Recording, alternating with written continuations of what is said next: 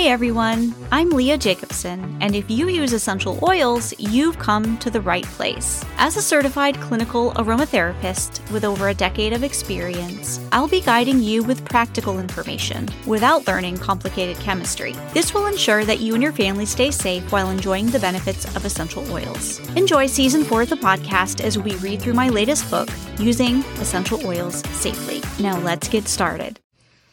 Hello everyone. Well, it's this time of year. We have certain questions that we are sure to have come up at different times of the year. And it seems like around this time we get asked about the flu bomb, which I've gone over before. And for some reason around this time also we start to hear about the morphine bomb. So if you haven't heard about that, and if you are interested in knowing what the safety is for the morphine bomb, then keep listening.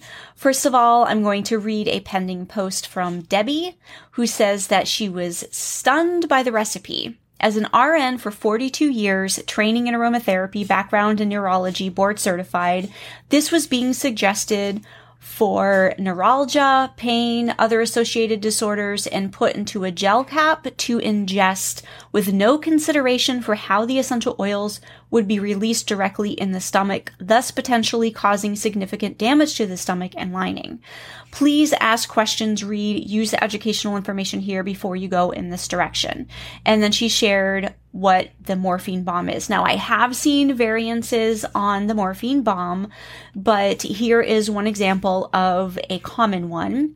It is suggested to put in a 10 ml roller, 20 drops of marjoram, 20 drops of lemongrass, 20 drops of copaiba, and 10 drops of frankincense essential oils. So that is 70 drops. And then it's suggested to top in a 10 ml roller, or it's suggested to use 2 drops of each in a veggie cap and take with food. So let's first of all look at these essential oils and what the safety is of the individual essential oils, and then talk about topical use or ingesting. So first of all, we have marjoram, and my first question is, which one?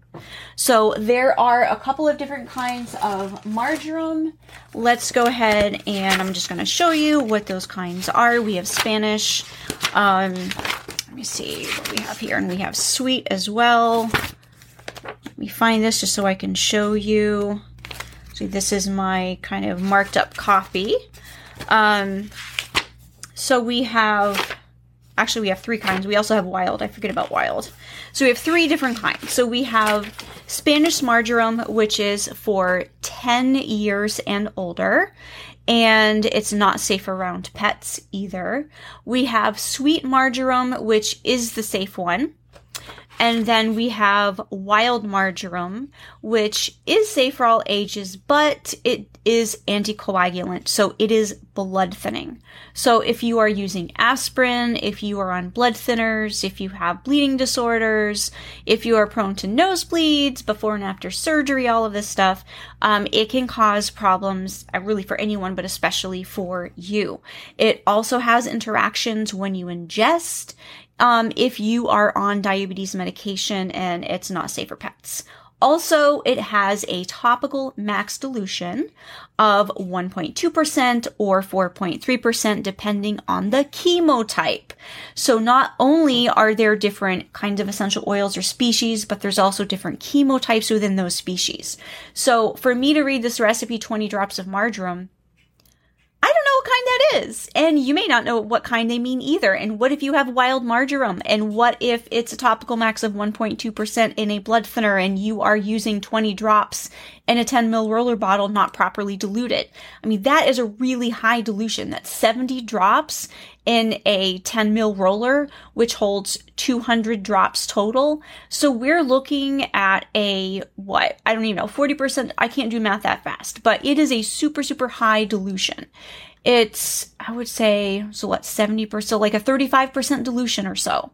My math may be a little wrong on that, but I know a 5 ml is 1 teaspoon about 100 drops. And if you have 70 out of 100 drops of essential oil, that is a 70% dilution. And if you're doubling that carrier, it's going to be around 35 or so percent. That is a really high dilution. So if 20 drops of that, is marjoram and it happens to be the blood thinning kind with a 1.2% topical max, you're going to have problems. The other issue here is lemongrass essential oil. Now, lemongrass essential oil has a 0.7% topical max and also has drug interactions when ingested. So you are definitely prone to topical irritation if you are using this recipe, which is pretty butchered. Now, copaiba is in fact going to be helpful for pain. That is a great one for pain. Frankincense can be useful for pain also, but because it is more of an anti-aging essential oil and it's so expensive, I prefer to use it for anti-aging purposes and not pain. So we have a suggestion to add all of these essential oils to your 10 ml roller. Thankfully, there is some carrier involved, but not very much. There's a lot of essential oils in here. And then there's a suggestion to add it to a veggie cap and take it with food. So, again, we have topical maxes here that are involved. We have drug interactions that are involved, and you could be setting yourself up for not feeling that great.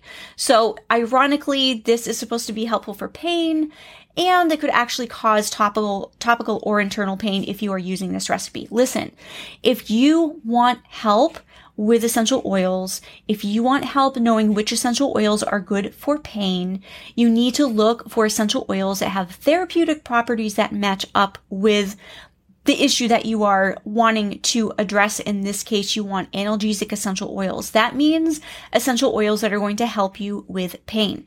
Now, I just realized a couple of months ago, I actually published a guide to pain that has the essential oils that you need to look for when looking for essential oils to help with pain.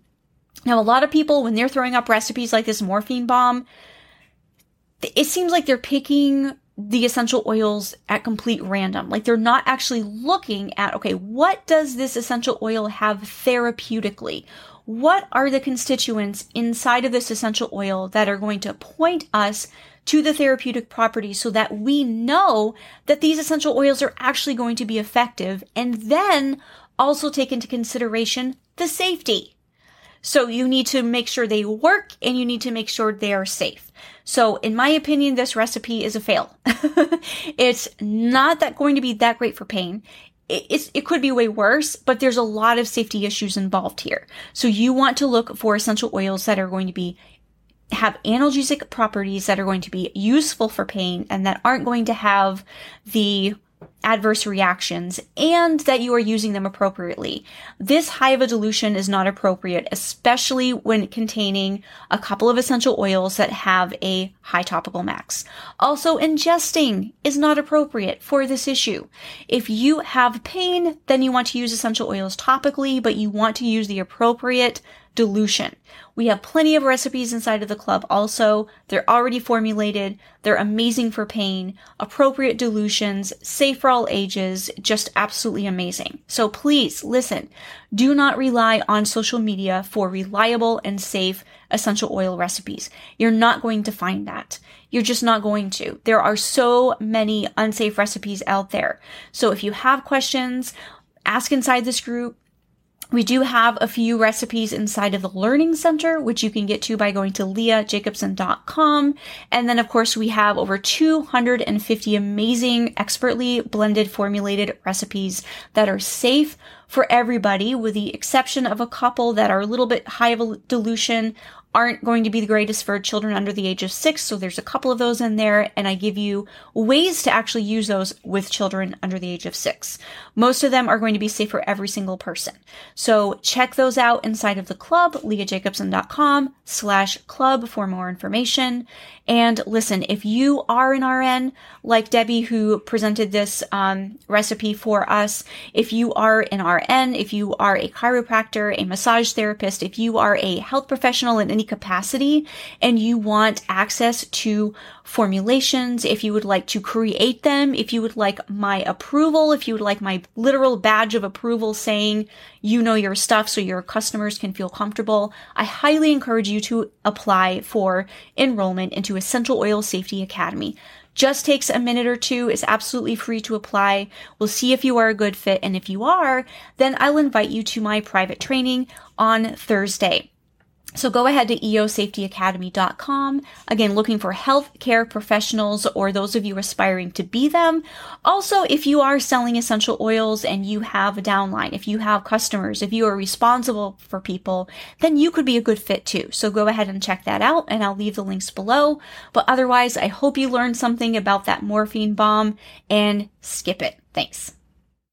This is Leah Jacobson, empowering you to use essential oils safely. I hope you learned something new today. Tell a friend about our podcast so they can learn too. All episodes are available at leahjacobson.com/podcast. To get a signed copy of my book or to access the course, which contains even more information, jump on over to my website, leahjacobson.com/book or /course for those resources.